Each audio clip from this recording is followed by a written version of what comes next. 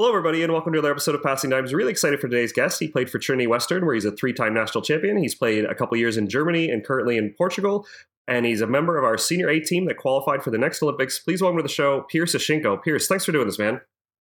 Hey, thanks for having me on here, Josh. So I think the last time we left you off, you were still at Trinity. This was quite a while ago. I think we were in like episode 90-something. If people want to go back and listen to it, it's a good one. But going from Trinity to pro, and I think you were a B team guy going from the A team guy, so a lot to catch up on. But I am curious because volleyball is such a unique thing.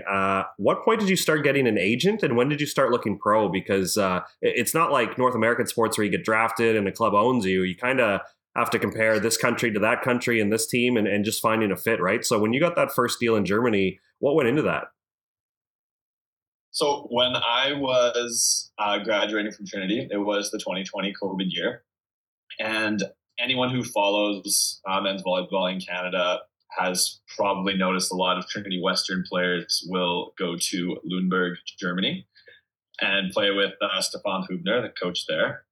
There's a little bit of it was just word of mouth, but a little bit of a pipeline between Trinity and Lüneburg, and a lot of Trinity players kind of kickstarted their career from Lüneburg. So that was originally my plan, and there was talks of that early in my fifth year, like even in January of my fifth year. That was kind of going to be my progression into the professional scene.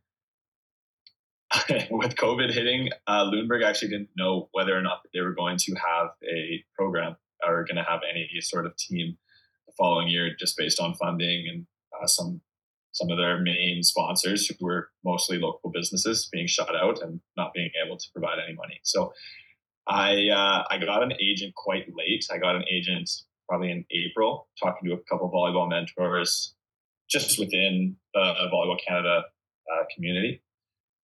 And so kind of compare and contrast with a few, met with a few through April, once the pandemic was kind of in full swing. And to be honest, wasn't very hopeful, because going into that COVID year, things were really slow. The market wasn't really open for anyone. And it was just very unpredictable with whether there is even going to be seasons for the following year. So had a little bit of a stressful point to start off my professional career, not actually knowing if I was going to get a contract. I ended up signing to another team, also in Germany, not far from Lüneburg. For my first year, I went to Gießen, Helios Gießen Grizzlies is the official name. Jacob Kern actually joined me right after, which turned into a nice surprise. For those of you who don't know Jacob Kern, he's I think he's been on the show as well. Yep. He was just a senior with me at Trinity and a long-term friend. So I actually got to play my first year, although during a pandemic, with one of my best buddies on the team.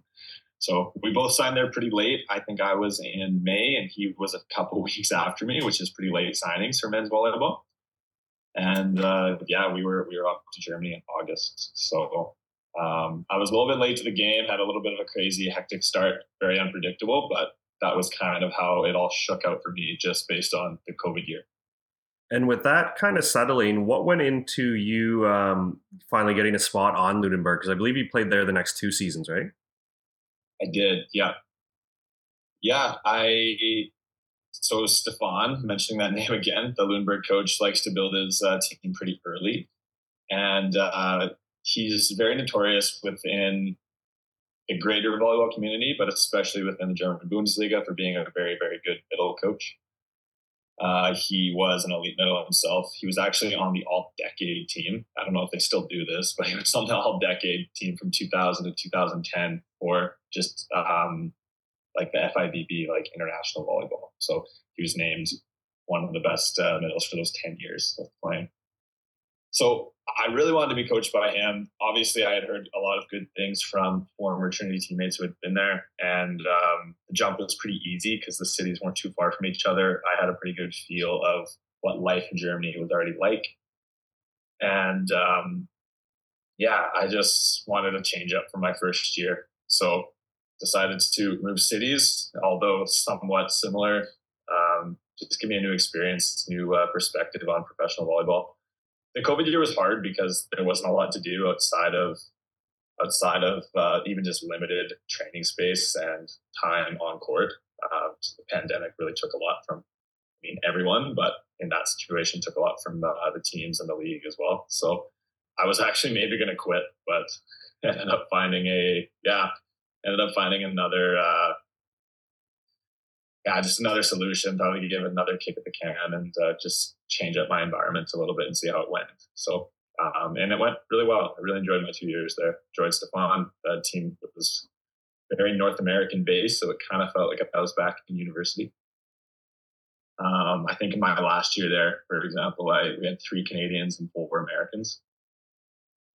So between more than half the team being from North America, it was a really young, fun group, which is quite rare in professional volleyball. So really enjoyed my time there, and decided for another change up this year. So now I'm in Portugal, but don't regret any of my time in Limburg. So. Yeah, and if you don't mind sharing, if it's not too personal, professional volleyball is awesome, and you're definitely playing at the highest level. But there's a ton of free time. You're living in another country. You're away from family and friends. Like, how did you manage that? Was it a time zone thing? Like, were you just trying to find a way to connect? Like, we've had other guys on the show talk about how they just like to play video games to get their mind off it. Like, how do you fill the day? Because it is similar to university, where you're coming from a good university program, but now you don't have class. Like, how are you managing all this free time and the language barrier and all the things that go into being a pro athlete overseas? For sure. It can be there's a little bit of culture shock for sure, moving into a different country and away from Canadian volleyball spaces. For me, I do enjoy learning. I didn't love every class in school, but I did enjoy my degree. So a lot of my spare time went into learning things that I had interest in, and usually had something to do with my sport. So, for example, always interested and intrigued in new ways to making myself more healthy, help myself perform to the best of my ability. I love watching video. I can be a little bit of a volleyball nerd. I had to go through streaks where I'm all over volumetrics and, I don't know, chatting with coaches and other players and things like that about what some new things that are arising in the game in different positions. So, to be honest, it just became more professional. Like in school, sometimes I didn't have time for my body. I didn't have time to make sure other areas of my life were healthy, managing stress, actually sleeping enough, putting a little bit more focus into what I was eating. Because looking back, I don't know how university athletes, how I did it and then how they do it now. Like it still shocks me that you can manage 4, sometimes even 5 classes and be practicing twice a day. So, just more time went into volleyball and more time went into things that I'm interested in. So I get to spend time researching things that are going to make me a better player, a better person, and just able to perform the game at a higher level. And I do want to pull on one of your earlier points, just for our listeners who aren't familiar with the pro scene. You're not exaggerating. It's been a great home to a bunch of Trinity guys, where Jesse Elster's there now. Snitzer was just there, but Streimer played there. Del Bianco, Slater, Blake Shearhorn, and I think TK probably deserves the most credit because he's been there the longest, Tyler Kozlowski. But what is the fit? Obviously, Coach has a love for the Canadian style and the Trinity style, but is it just so many guys have gone through there and had a good experience that they trust signing these Canadians? Like, is it a similar system that maybe you felt comfortable right away? Or if you had to guess, why is there always... well, not always, but most often a Trinity guy, but always a Canadian on this club? Yeah, I'm not 100% sure how Stefan does his recruiting tactics because, like I said, there's a lot of Americans there too, as well as he has a good handpick of Germans as well. But I guess for whatever reason, volleyball-wise, the systems were quite similar. I didn't have to learn a lot of new things going from Trinity to Lundberg. Very similar offensive systems, especially. And then, volleyball has a lot of quality characters, but I guess Stefan just really values, it wasn't just Trinity guys. Like there's a lot of even Canadians that have gone through, like Xander Kaczynski is there now, Max Elgert. I guess he just values, Stefan, I guess just values some camaraderie and some of the team first approaches that Canadians usually bring to the court. So I think that could have a big impact on it too, and why he seems to keep going back to recruiting Canadians. So. And how important is that for you and your agent to find the right system? Because I was shocked, again, just doing this show and talking to cool people. Like Dustin Snyder talked about, he would get signed to a club and they wouldn't want to run the type of offense that he was. And I was like, how did they not look at your setting style before they signed a guy like Dustin for a guy like you in the middle who wants to attack gaps and be really fast? Like you mentioned, Stefan wants to run that system, but do you think there's middles who ever get signed and they're just like, no, you're just going to run 50s and commit block and you're not going to do like read stuff? Like how much does like the pro scene do their research and make sure you're a fit for their system versus you kind of have to change your style every once in a while? That's a good question. I would say at a base level, both most professional teams are not 100% looking at systems or specific style that a player is running. Maybe the top teams are. I'm not I think some of the best teams around for sure, I think, have to think about all the moving pieces and how those would fit into making a good team. But usually that conversation is a little bit more in the background opposed to some of the other things that go into making of a contract in the foreground. I think you can learn something from every coach. Like, for sure, maybe some coaches are quote unquote better or worse than others, but they all have some piece of knowledge that I think you can take and absorb and apply to your own game in your own way. The professional scene is also interesting in the sense that, unlike university, where you can see big improvements in players pretty quick because they're young, and especially like physically, you're going to see a lot of improvements from being 17 to 22 when you graduate. Professional players kind of have a style, and then that style doesn't necessarily change. Like, it doesn't change a whole bunch. You're not really excelling in leaps and bounds. It's more little tools that you can add to your game. And that's kind of where I think you can learn something from every coach, and every team is going to give you an opportunity to work on a different aspect of your game. In terms of the teams looking into you, I would trust that they do their research. And then usually once the signing's almost done, or once you're kind of getting to the point where you're going to be arriving, you start talking a little bit more about system and how we want this player to fit in, or this style to work with the team dynamic. So.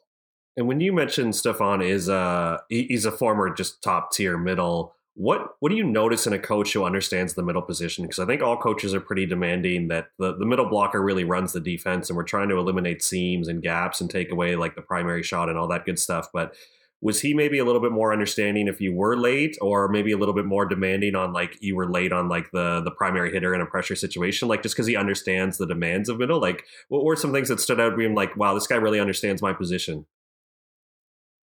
He was so building off what I had just responded to your last question, regarding how I think you can take something from every coach or every team and apply it to your own game. Stefan was very analytical, to the point where I think a lot of teams will have a base system and then they'll adjust it slightly depending on the team they're playing. Like if an outside hitter is super external and is pretty much only attacking like cross court, then sure, you would probably swing your sixth defender to the corner. You would make sure your front row left side is peeling off so that you have like some more defenders in those hot spots, let's say. But for the most part, a lot of teams have a base system. They kind of roll with it, and then it's up to the players to make some decisions. Stefan he would build his game plans completely based on the other team centered.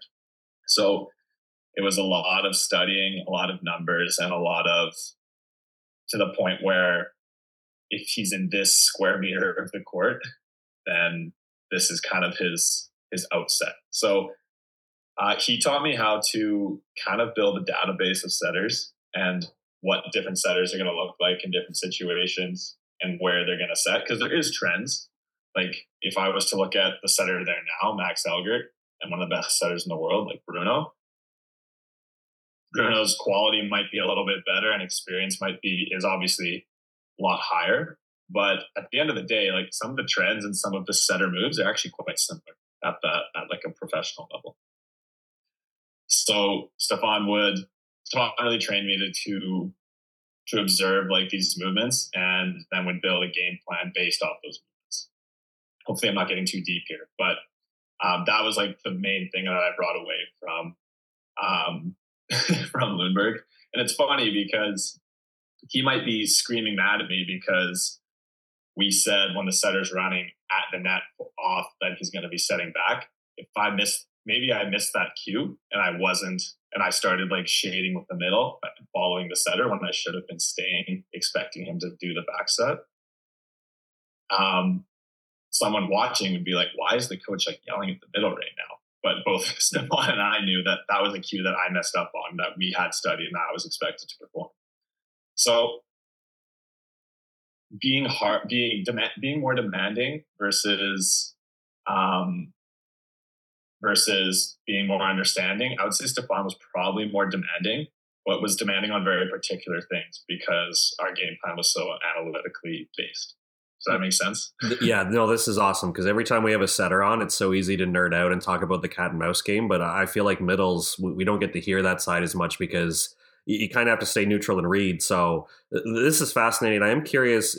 It is a physical sport and you are a physical guy. So how do you not get caught up in the numbers and say, okay, the pass was shaded to 4. He likes to make the long set when the right side's in the front row, and like almost start cheating or leaning versus like staying neutral, knowing that like Max, for example, can do both sets and he might be trying to look and see where you are, right? So you can't just go on what the tendency is. You have to make that live physical read, right? For sure. So tendencies seem to come in when you're in like the red zone of a game. So when it's 2020 or when the game is tight. So maybe in a situation like that, where you're in that crunch time past 20 and the game is tight, like that's when those tendencies can really come into play. And man, it's gotten to a point in my career, like where most of the teams that I'm playing now, whether it be with the national team or maybe in Champions League with Benfica, in a good, if the other team's in a good situation and the ball is delivered well, anyone can put the ball away, you know, and it becomes like a very minuscule, finding a minuscule edge over your opponent. So if I know that this trend exists, then I'm going to stick with it because for sure he could set away from what that trend is, but there's probably a higher chance that he's going to follow his trend when there's a pressure situation, the game is tight, and like that's what the numbers are there for. Like that's what we're doing all this game film for. So yeah, if he ends up setting forward and I'm late to the block, like I'll do what I can. But like that's kind of the commitment as a middle. Like that's what I've committed to. I've committed to making sure that shot doesn't score, that back set, like when he's running forward at the net. For sure, the other ones can be.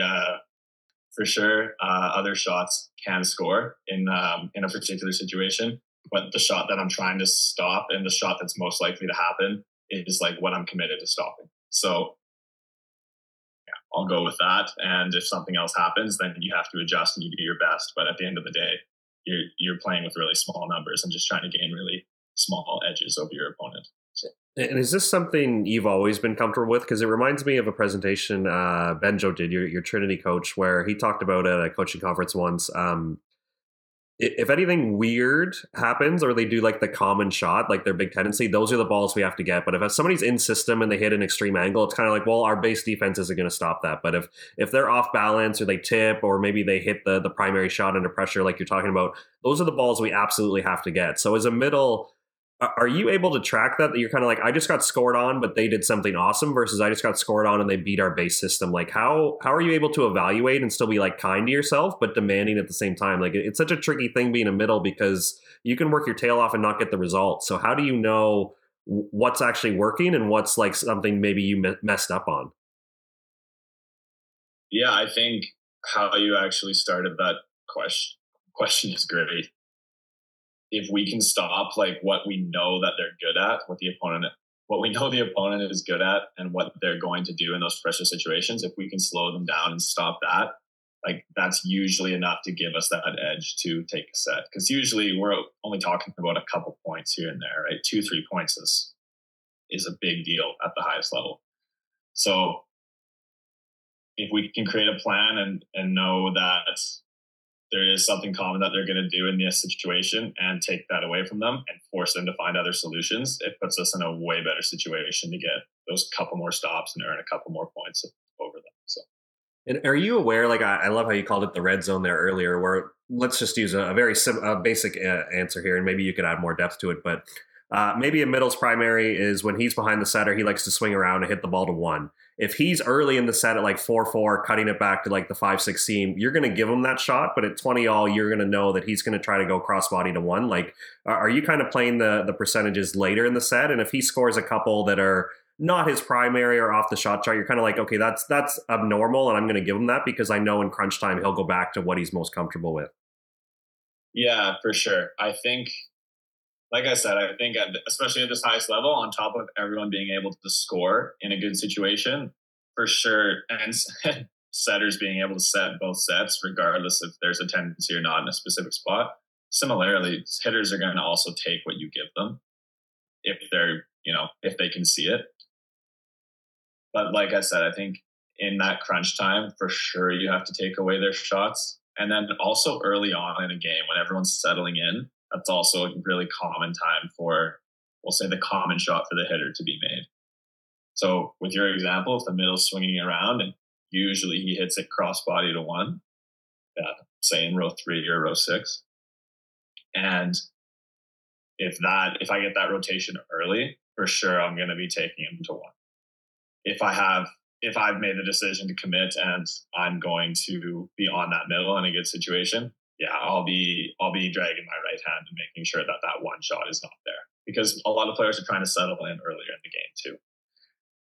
It's kind of the middle section where it gets a little gray, and players might go against their tendency.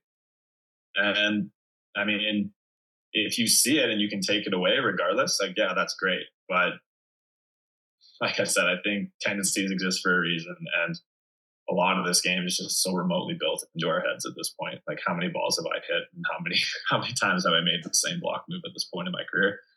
It's a lot. So, players tend not to think as much when it gets intense, or when there's a lot of pressure or energy going on, like the pressure at the end of the game and energy at the beginning of the game. So, take the tendency, and that's probably your best odds of making it stop. Awesome, man. Awesome. Hopefully we can take a deep dive here, but just to cover more pro stuff, and then we'll get into your national team experience. So switching to a club like Benfica, like, you're in Champions League, you're playing for cups, you're playing for standings. It seems like you guys want to win everything historically with that club. Are they pretty demanding on a foreigner? Like, when you chose to sign there, is it because you wanted to play for league championships and you wanted to play in Champions League? Like, what drew you to the Portuguese league, but also a club like Benfica? Yeah, so for those that don't know a lot about the men's volleyball world, the Portuguese league isn't notorious for being like the best league in international volleyball, especially in European volleyball. But every league that is maybe a little bit weaker has a couple teams that are, like you said, in Champions League or competing in those international cups and tournaments. And I've never played Champions League before, so the opportunity to play Champions League with Benfica was definitely a draw. We got a really tough pool, unfortunately, but just being able to play in those matches against some of the best players around the world has been awesome. It's been really, really fun. There's a different type of pressure playing for Benfica as well, which technically I haven't felt yet because it's not the end of the season, but I think they're going on 4 championships in a row, and this would be their 5th if we won this year. So at this point for the players that are still here and the coaching staff and the club, it's either win or bust. Like, there's not really a middle ground for it being a successful season. If you don't win the championship, they would say that is not a successful season. So we'll see once it gets into the crunch time of season, towards the end of playoffs here. But feeling that pressure, I think, would be really fun. And then having the opportunity to play in Champions League was also a big draw. This is a third thing, but I just wanted to change up from Germany. I felt it was just time for me to move on. I'm a human too. I'm not just, I'm not just a volleyball player. I did want to see like a new city, experience a new culture, and be in the sun a little bit more. And Northern Germany is also a bit of a draw. So yeah, those are some of the things that brought me to Benfica. Awesome. And with you being in Champions League and obviously being on our senior A team, when you go down these volumetric wormholes and you're watching some of the best players, like one of your tales from overseas was one of my favorite stories from last year. Is you're playing against Bruno and Agapath, and the match starts where Agapath is kind of being too cool for school, and then they actually have to play their guys, and you guys end up taking down Modena. But because you're such a fan, when you're across the net from these guys, how do you get to the position where you're like, you know what, I play for Team Canada, I'm one of the best middles in the world, like I belong at this level, versus like going down the YouTube rabbit hole where you're like a fan too, and you're like, oh, Bruno's so good, where now you want to compete with them, right? Is it easy for you to flip that switch? I think over time the switch gets flipped. Let's say. I think after this last summer and after a little bit more experience, like playing in those games and playing against those players, you start to realize that they're human as well. And like I kind of made a reference to in the beginning of the episode, the difference between setters isn't like necessarily that much greater of a percentage. It's just small. It's just performing when it really matters. And then maybe the set is a little bit more, its location is a little bit better, like 1 time out of 10. There's not a massive difference. So simply realizing that you're here for a reason, you're playing in these games for a reason, and that you're here because you can compete with those players. The sooner you realize that, I think the better you're going to be. Eric Lepke and I were actually chatting about this like a year back when I was still kind of fresh on the national team last year. And he had said that Gord Perrin kind of told him that, like, because Eric was starting in some, I think it was an exhibition game against Russia, and he was blocking. He was blocking not Mazersky, but Mikhailov. That was it. It's Maxim Mikhailov. And he's like, "Oh man, I've been watching this guy since I was like very young, and now I'm playing against him." And he said that Gord told him that, like, the sooner you realize that you're here for a reason, the sooner that you realize that you can compete with these guys, otherwise you wouldn't be on this court, then the better you're going to be. And yeah, I think just the mindset to bring into it now. So like, yeah, they're good and they're good for a reason, but you're good too. So, and you're here for a reason. Yeah, that's awesome. Thank you for sharing that. So to jump over to your national team experience, man, what a summer. Take me through the end of pro to your national team, because it seems like everybody's was a little bit different, including coach, where you guys didn't get much time together. So how much of an off season at all did you get, or did you meet the squad at VNL? Like, did you get any time in Gatineau? Yeah, I got a little bit. I think I went home April 25th-ish. And then I was out there like May 8th. So I got about 2 weeks, which was really nice. But my season ended a little bit earlier than some other seasons around the volleyball world. So, but Thomas didn't show up until, oh man, we only had like a week together, within a week and 2 days or something like that, before we had to be moving into the hotel in Ottawa and starting our VNL. So, and for sure we had ideas of what he was going to be like and what he wanted to implement. Like there were some basics. But yeah, overall, definitely not a lot of time with this new coach. Jumped right into it, and the summer was super, super long. So we were really learning on the fly and trying to keep everyone healthy. And yeah, it was kind of information overload, but I mean, it ended off pretty well in our favor. So when you're in a process like VNL, are you ever watching the standings? Or are you taking like each week on its own thing and looking ahead to the matchup? Like, was there ever any concern or worry on your end that like the way things were going off the start that you were kind of in one? Yeah, so I think I've only played in this VNL tournament twice now, but both years it's always come down to like the last game for like whether we're going to Challenger Cup or whether I think we were like 1 game away from making finals. Like it's always really tight at the end. So even though in first week in Ottawa, maybe you don't feel pressure, you're going to look back at some of those games. Dang, like we really, need this game. We would have really needed this win, or even an extra set off this team would have been incredible.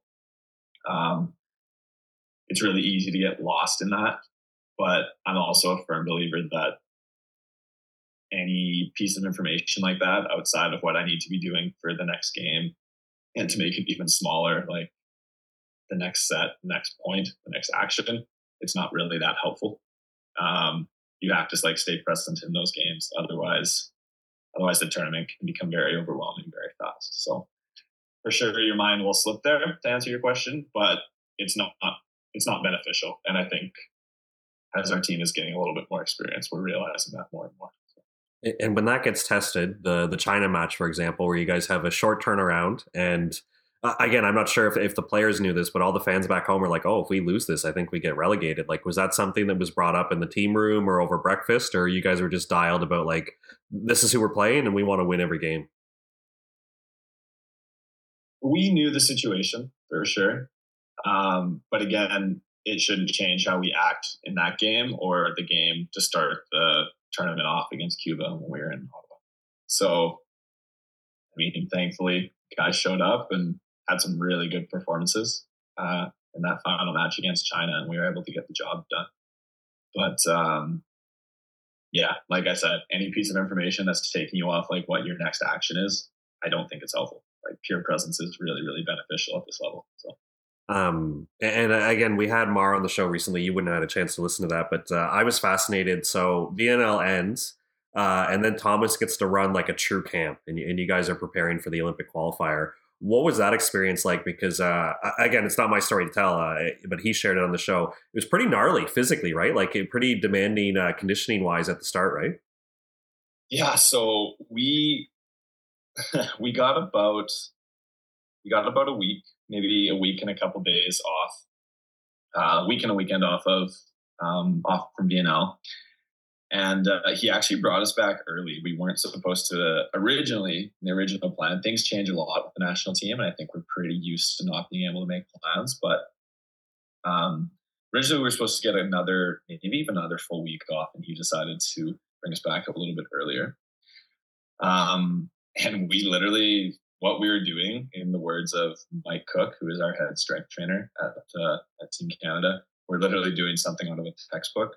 So we started a training cycle where had a ton of cardio and really, really heavy physical load and some very heavy strength training. And then over the course of about each 2 weeks, we would dial it down a little bit. So went from heavy endurance, and then the next 2 weeks, heavy strength, and then something a little bit more in the middle where we were more skill based and started getting back to our strength. And then right before the Olympic qualifier, we turned it into power and more technical dialing of our skills.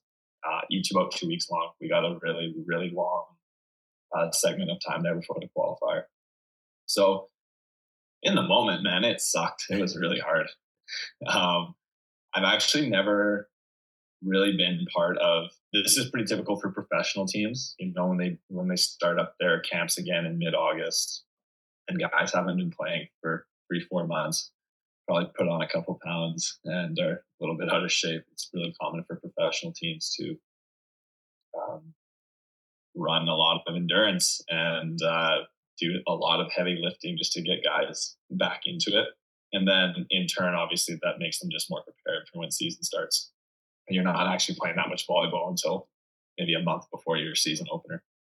But we essentially just did that and condensed it down into an 8-week period. And to the point where we were playing Norseca, like we went down to Charleston and we're playing in that tournament, and we weren't done our technical cycle yet. Like I think a lot of guys still felt a little bit clunky in some of the precision skills that you would expect us to be really good at. So, and yes, like Charleston was important, but we kept all of our eyes on the Olympic qualifier. I think it was pretty clear that was the goal for the quad, and that was Thomas's goal as well. But yeah, we worked hard. I don't think I've ever slept so much than those first 2 weeks. So a lot of sand training and a lot of, just endurance work that volleyball players aren't used to doing very often. So. Yeah, and it sounds like just by chatting with you that one of your strengths is just staying in the moment. But I'm wondering, where does your mind go in that moment? Because I find when you do get fatigued and it is training camp, like you said, and you're supposed to have a longer break, like maybe guys start complaining or you just get miserable. Like was it almost team building because everybody's going through it together and like you kind of just had time to train, eat, and go to bed? Like when you say you were sleeping so much, were you getting like 9-10 hours a day? I was sleeping probably 9-10 hours a night and taking a nap in between sessions, like an hour. It was crazy. I've never been so tired. For sure, a little bit of team building too. We did sometimes towards the end of the sand sessions when we were out on the beach, we would do some sort of drill where you need to rely on your teammate left and right to like get something done. But yeah, in regards to the physical training, staying in the moment, I think, yeah, it can be overwhelming if you're looking at like the weeks that you have of physical training. For sure, all you can focus on is whatever's next. But also what was constantly reminded while we were like running a drill on time that was very physically draining would be, as soon as your legs start burning, like this is why we're doing this. So that like once you hit that moment, okay, what are you made of? Like, are you able to keep pushing through that? How badly do you want to qualify for the Olympics? Like it was brought up quite a bit when you're squatting down in the sand, running lateral from sideline to sideline for like 3 minutes straight and your legs are just dying. So for sure, that was maybe there was a little bit more future focused, but to bring back presence into it, I think if any of us would have looked at the whole week and just thought about what it was going to take, it can be overwhelming. And in that sense, yeah, you got to stay present and just focus on the next training session. And again, just chatting with you, I like your point earlier about you like to take stuff from every coach and you feel like you can learn from everybody. So with Thomas coming in, what can you describe for me and the listeners just in terms of his style, how demanding he is? Because he's got such a unique background where he's a top tier coach, but if people remember correctly, he was a top tier player, right? So he's got so many layers of experience. So what kind of stood out in some first impressions or just over the summer of working with I hope I'm allowed to call him Thomas. I know it's spelled like Tumos, but hopefully he lets us call us Thomas here in Canada. Yeah. He did mention that earlier. You can call me Thomas. So no stress there. I would describe Thomas's style in 2 words, being simplicity and camaraderie. So anything that's tricky or a little bit more outside the box or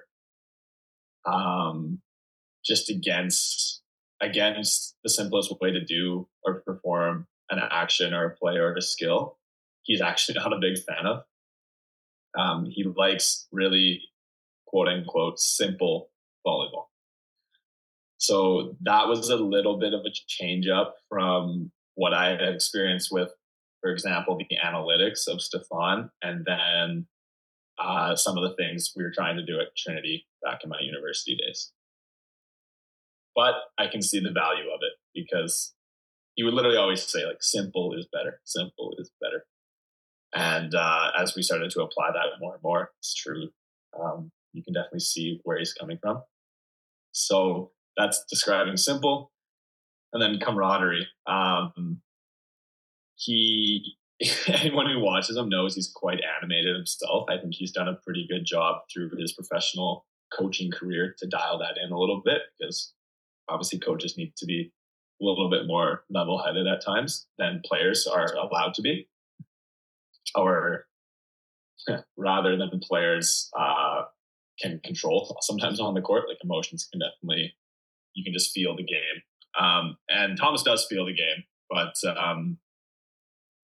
it's always creating an energy within the group and then going at your opponent. Like, he's really big on, like, we fight, we go. Every action is the same. Like, you compete just as hard for this point as you do the last. You never give up. You're doing this together. Things like that, which sounds kind of cliche and stereotypical, but especially in volleyball where it's such a game of momentum, it's really, really valuable to have all of the players dialed in, have fire in their eyes, and competing to win each point individually. It's, like, that can be the edge that wins those 2 or 3 points that we were talking about and can end up winning the match. So. And does that fire, does that maybe to a point like confrontation, is that encouraged in drills too? Like when you're across the net, are you encouraged to like really be demanding if you get a block, like celebrate if you score points? Like are you kind of going at like Danny and Lucas and the other cats through the net? Not adding, let me correct myself. You're not adding energy to the other side of the net. You're adding energy to your team. he would actually get really mad at guys if they talked to players on the other side of the net, Oh, even if it was casually. Like if you're talking about a player or something, it's really common. I don't know, say we're playing Argentina, they love to complain about everything. They're like talking through the net about who touched the ball last and say, I'm engaged in a conversation because I was part of the play. Thomas hates that. Like he would say, like, you don't need to talk to them. They do whatever they do. We bring it back to us. Like he's really about keeping the energy within the group, within the 6 players that are on the court. So yeah, it's not really, yeah, you're fiery and you're competing, but you're not going at the other team like verbally or trying to, like in that sense, I guess. If that, yeah. Yeah, no, that's fascinating. That's a really good example. Thank you for that. So, as the Olympic qualifier comes out, like you mentioned, like, yeah, holidays get cut a little bit short. And I think you guys did a training camp before going to your actual pool. So, did you actually consciously notice your body feeling better? Like, did this adaptation that Michael kind of designed with Thomas, like, did you notice when like it was tournament time that you guys were like ready to go? Yeah, we had a lot of, I actually noticed it most when we were down in Charleston, because again, that's kind of when we were entering or halfway through more of our technical power phase before the qualifier. And that's kind of when I realized, like, hey, like I'm recovering a lot better. I feel a lot better on the court. My body's not hurting as much. Up until that point, it was really tough. But from that point on, and then as we flew across to Japan to start our training block there, yeah, big difference in recovery and just how you were feeling on the court. And then I unfortunately didn't get the chance to play too much at the qualifier, but I know guys who were playing for a lot of the games did say like they felt really good out there. And Mar being one of those guys. So it was hard, but I guess it worked. Like kudos to him. So that was something that was unique and a little bit more old school, but I would say it paid its dividends. So. And I know you can only speak for yourself, and you did mention like the amount of points that maybe like Mar was logging was a little bit different than yours. But in speaking to Michael, and hopefully he doesn't mind me saying this on the internet, that Thomas would cancel serve and pass some days because by the time you fuel up, commute there, get loose, get your work in, and come back, like it wasn't worth as much as maybe sleeping it in was going to be for some guys. So with volleyball players being such creatures of habits, and we all like to do serve and pass, and you've been doing it since university. Was that something that the team kind of switched on to, or was there guys like, did you really want to get in the gym and get loose in the morning? Like, was it such a radical change, or were guys buying in because he was just so important and guys were so fatigued? Yeah, that was something a little bit new for me, but I can definitely see the benefit of it. Regardless if we had server pass or not, we would always meet as a team at some point after breakfast and do like a stretch or do like a warm up together to at least get the body moving. Because I do think there is a lot of practical benefit from doing something before you have to play in the evening, like for sure. So I don't think there was many days when we wouldn't do something as a team where Cookie would take us on a walk and then we do like a warm up together. Maybe in one of the hotel meeting rooms, and then guys would do some rollouts and like whatever. Like guys would get their bodies moving still. But in terms of jumping and actually playing in the morning, yeah, Thomas wasn't a big fan of it. To add on to that, I know a lot of teams have like a designated breakfast, for example. Like maybe you don't play until 8:00 at night, but your breakfast is at 8:30 in the morning, and you're expected to be there and be part of your like with your team. Thomas would always say, like, how late does breakfast go? Okay, most hotels, maybe it's 10:00. He'd say, okay, you have to be there by like 9:50, at least to like eat, but sleep, do what you have to do in the morning because everyone's different. So that was also kind of unique. The mornings were more do what you have to do to get your head right and your body right, whether that's sleep or whether that's some journaling or whether that's some extra game film. Do what you got to do in the morning. We'll do something as a team after breakfast, and then we'll go to the game together and obviously be team together after that. But and who was your roommate? Were you on the same page with your routine with your roommate in terms of going to breakfast, or was like everybody honestly just doing their own thing? Our roommates do vary on the road, so it changes every most trips. It'll change in each like training block, but a lot of us really valued being able to sleep as long as we could. So most of the time guys would get up a little bit closer to the end of breakfast, and then we would go down. But Nice, yeah. nice. And I know you mentioned it there that maybe you didn't play as much as we had hoped, and I know the roster was pretty tight. But when you're in those situations, how did you find a way to still support or help the middles, because they're obviously coming off every 3 rotations? Like, you're seeing the game. Like, did you take any role in the game prep or any communication during timeouts or stoppages? Like, what can you do as a player, even though you're not maybe on the court for as many matches as you would have liked? For sure. Yeah, like you said, the middles are in and out, so it's a very practical position to utilize the other guys that are on the bench or have a different perspective of the game. So yeah, I would always ask, like, what do you want me to watch? Is there anything you need from me? And then otherwise, just being like a verbal support can be pretty big. Like I said, volleyball is a big momentum game, and having a group of bench guys who's like warm, ready to go in, waiting for their shot, but also like super supportive, can also be a little bit of an edge and give you a couple of extra points. So yeah, it is what it is. And while I was in those situations, I knew if I had to go into the game, I would be ready. That wasn't a concern for me. But we had the group we had, and they were playing well, and I just wanted to qualify. So whatever's best right now for the team, totally fine with me. And I knew I was ready.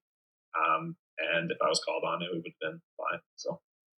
Well, man, this has been awesome. And just one thing I had in my notes here, not national team related, but just your approach. And I've appreciated how much you've just shared with the show, whether it was your episode or Tales from Overseas or everything else you've contributed to. But going back to your first episode, the Trinity culture was so strong, where you would just share kind of mantras, where there was the rock and roll story where like there's certain artists who can switch it on and this is their livelihood and they take it serious, but then they'll kind of smile and say, well, it's just rock and roll at the end of the day, and stuff like that, where you even shared about the Trinity culture where, if they're super serious and they're silly, you guys were kind of down the middle, but would lean towards the silly side because you're playing with your best friend. So I'm wondering, when you left the Trinity culture and went and started playing pro and went to our senior A team, were you able to bring that like level of joy and just what you bring and what you value in volleyball, or does it kind of change with who's around you? Like, is the Trinity thing like no one can remake that because you were playing with your best friends, or when you go to Benfica or Volleyball Canada, are you able to like play with a smile in your face and still bring joy and all the things that you love about volleyball? For sure, especially during a game when tensions are high, having a good emotional IQ and being able to relate properly with your teammates and kind of knowing how to interact with them in different situations is very beneficial. You definitely need to be a little bit adaptable depending on what's going on and depending the type of energy your teammates are giving you. I've talked a lot about, or I've mentioned the word presence a lot on this call, and kind of how I'm starting to define presence is the truest and most purest version of yourself, fully immersed in what you're doing right now. And I think naturally, if your two personas on court and off court are going to differ a lot, there's a lot higher risk that there's going to be some tension and that it's not as easy to find the flow state during a game. So I think naturally I am a little bit more joyful on the court. I try to be very extroverted, communicating pretty much constantly with my teammates, and just being intense and fun to play with. I think you can balance intensity and fun. And I think I'm my best when I can have that pure version of myself fully immersed in what I'm doing. So that aspect of the silliness from Trinity, that's kind of where I've matured in this game, and that's definitely still a big aspect of my game. And I think the best version of myself is when there's definitely a section of that, and a section of camaraderie, and a section of supporting your teammates and trying to be their best friend while they're on the court. So has to be adaptable, but the best version of myself is when some of those qualities are shining through, for sure. And I know what those are, and it's about trying to put those into practice as much as I can during practice, and then hoping that they can show and it really matters on the court. And is this something Obviously you bring attention to it, but how formal are you bringing attention to it? Like, are you journaling when you talk about like being genuine and being aware of your teammates? Like, is this something that you're just hyper aware of in training, or when you go for breakfast, or when you're on the bus? Like, just being aware of certain moods and how guys want to be talked to. Like, how have you made this a skill where it's something that you value so much that you can do it in tough moments? I kind of mentioned at the beginning when we talked about having a bunch of free time that I enjoy learning new things and developing healthy habits, not only for the physical side of my game, but also mental and like the social part of my game. Like my job is to play good volleyball, stay healthy, and to be honest, like the third component would be relating with others well. I think that's a really important part of being part of a team sport that's so dependent on each other, like volleyball. So yeah, there's definitely a lot of different like books I'll read, podcasts I'll listen to, blog posts, articles, things like that will just help me be a better teammate, be a better coworker. Really, this is a job at the end of the day, and relate better with my teammates. Journaling as well, big part of it. So I would say it's just the third aspect of the game that's not talked about or trained as much, but can have a lot of benefit. And I think the best players are really good at relating good to their teammates.